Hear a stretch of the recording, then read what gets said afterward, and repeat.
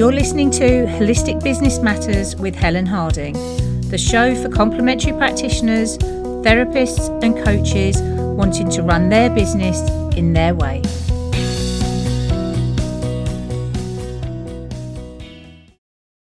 Hello and welcome to episode 59 of Holistic Business Matters.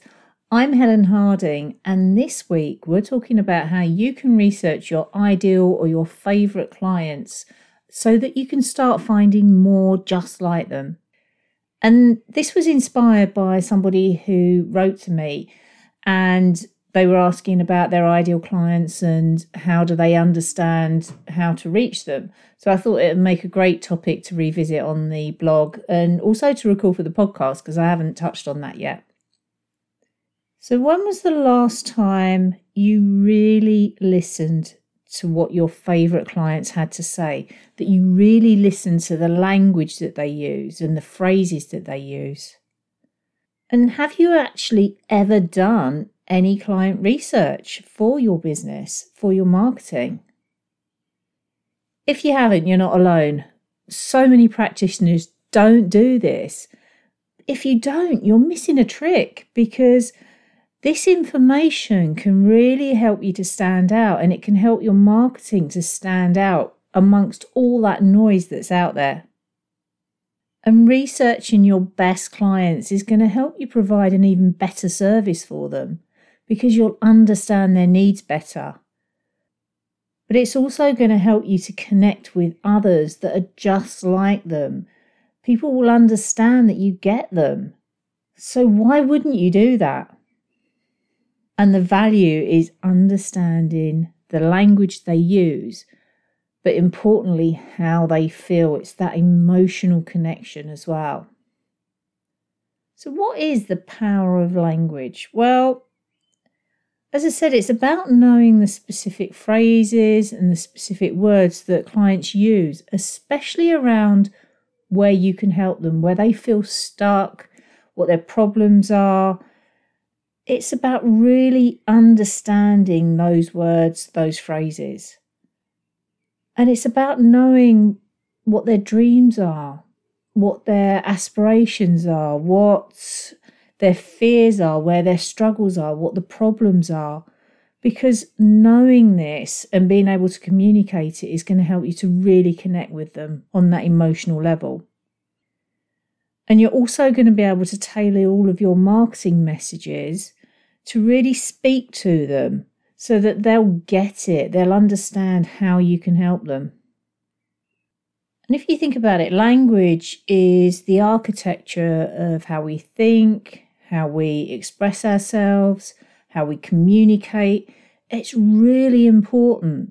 So understanding the words that your clients use is going to really help you to communicate with them really effectively.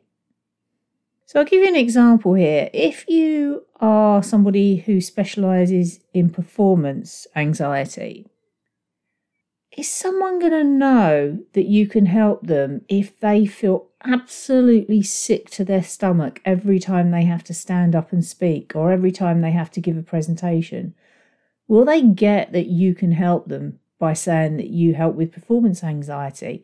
They might not make that connection.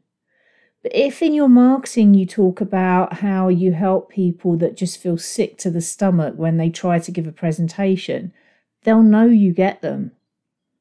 And that's what you want. You want that connection. Now, when you do this research, you'll find that not everybody uses exactly the same phrases and exactly the same words. But there are themes that run throughout the different conversations you're going to be having. And these are what you're looking for, because these are what you're going to start weaving into your marketing.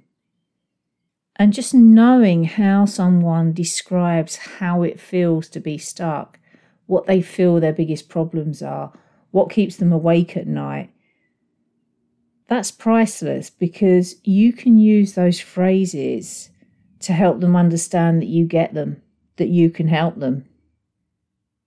And it's going to help you to attract more people like them. So if these are your favourite clients to work with, imagine what it's going to be like when you've got a practice full of those people. And it's something I've got into the habit of doing more and more, because I know by chatting to people that are in my ideal client group, I get to know them, I get to understand them at a much better level. And even if there are things that I can't necessarily help them with, I can usually point them in the right direction, which is still good because it's still building a relationship and I'm seen as a helpful person. So doing this research is really useful. So let's start off with how you're going to do the research. And there are all sorts of ways you can do it this day and age, especially with technology. You can do surveys, you can do polls, you can do email surveys, you can do all sorts of things. Look up social media and in groups. And they're all great ways of getting information. But I would still argue they're not as powerful as actually having proper conversations with people and getting to know people and asking them questions. Because you can delve a lot deeper. If somebody just gives you an answer, if they're just filling out a survey, you're not going to know anything beyond that. Whereas you can ask them how it feels to be like that. Why is it like that? What do they think is the problem? And really get a deeper understanding of what's going on for your clients. So use these other things, use these online surveys and groups and social media to reinforce what you're finding, but don't let it replace you doing some actual research with your clients. And also, I think there's a whole different level to having a conversation, because people don't necessarily think about what they're saying. It's not as considered as it would be if they were filling out a form or filling out a document. They'd really sit and think about how they phrase something. Whereas if you're having a conversation, it's much more natural. So that's going to help you to get to the kind of core of how they feel.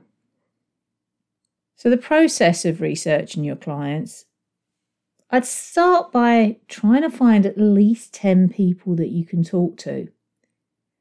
Because as I said earlier, not everyone's going to describe things in the same way, but you want to get an idea, you want to get an understanding from different people with variants on what's going on for them and different ways of describing what's going on for them to really get a good understanding.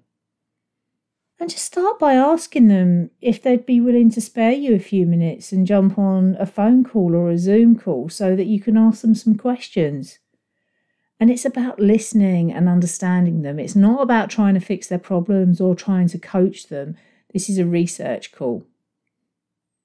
You could record the call.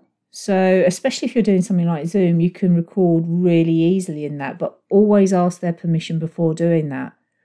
Or you can just take notes, but just make sure that you literally write down any phrases that they use or particular words that they use word for word so that you can use them again later.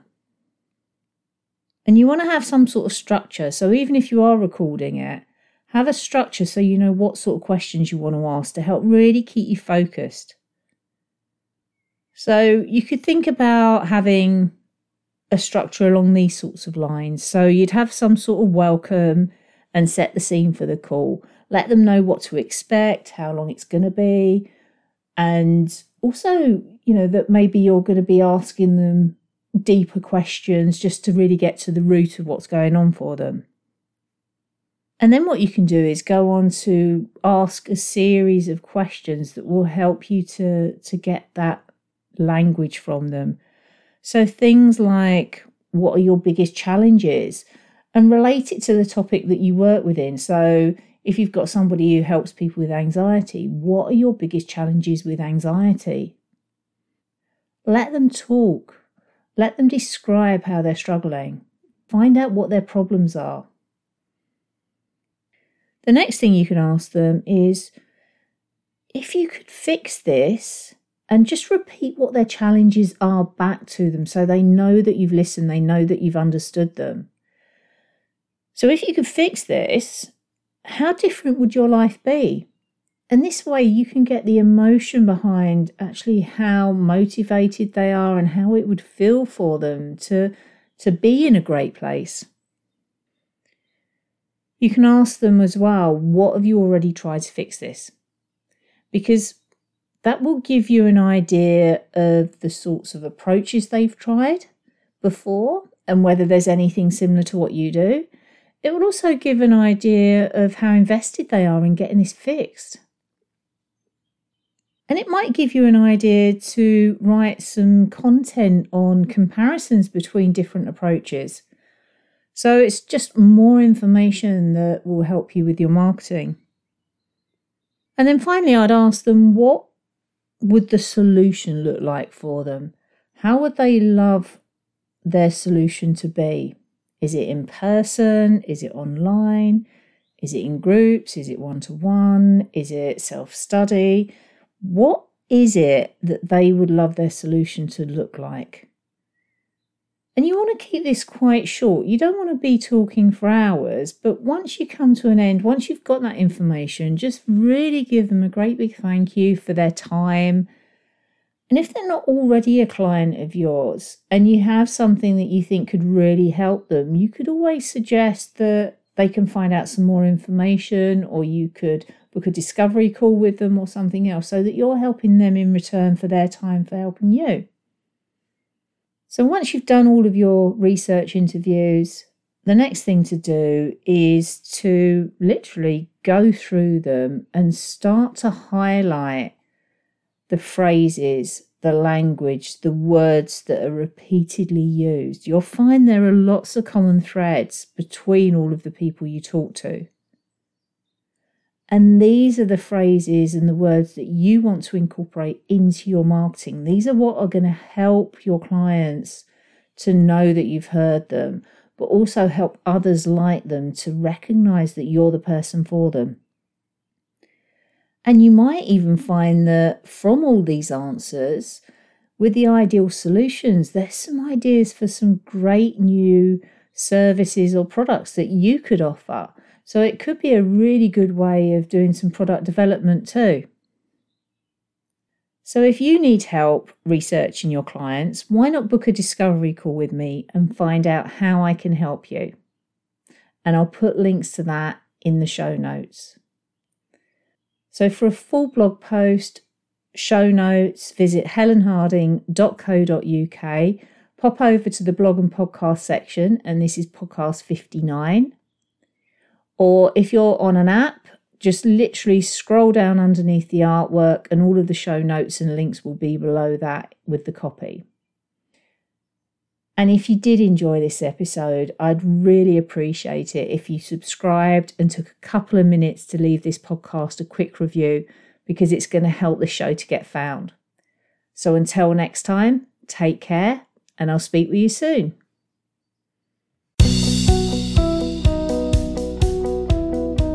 If you enjoyed this week's episode, come and join me in our Facebook group, Holistic Business Matters, and join our community of like-minded practitioners, coaches and therapists, and be inspired and supported to create your business in your way.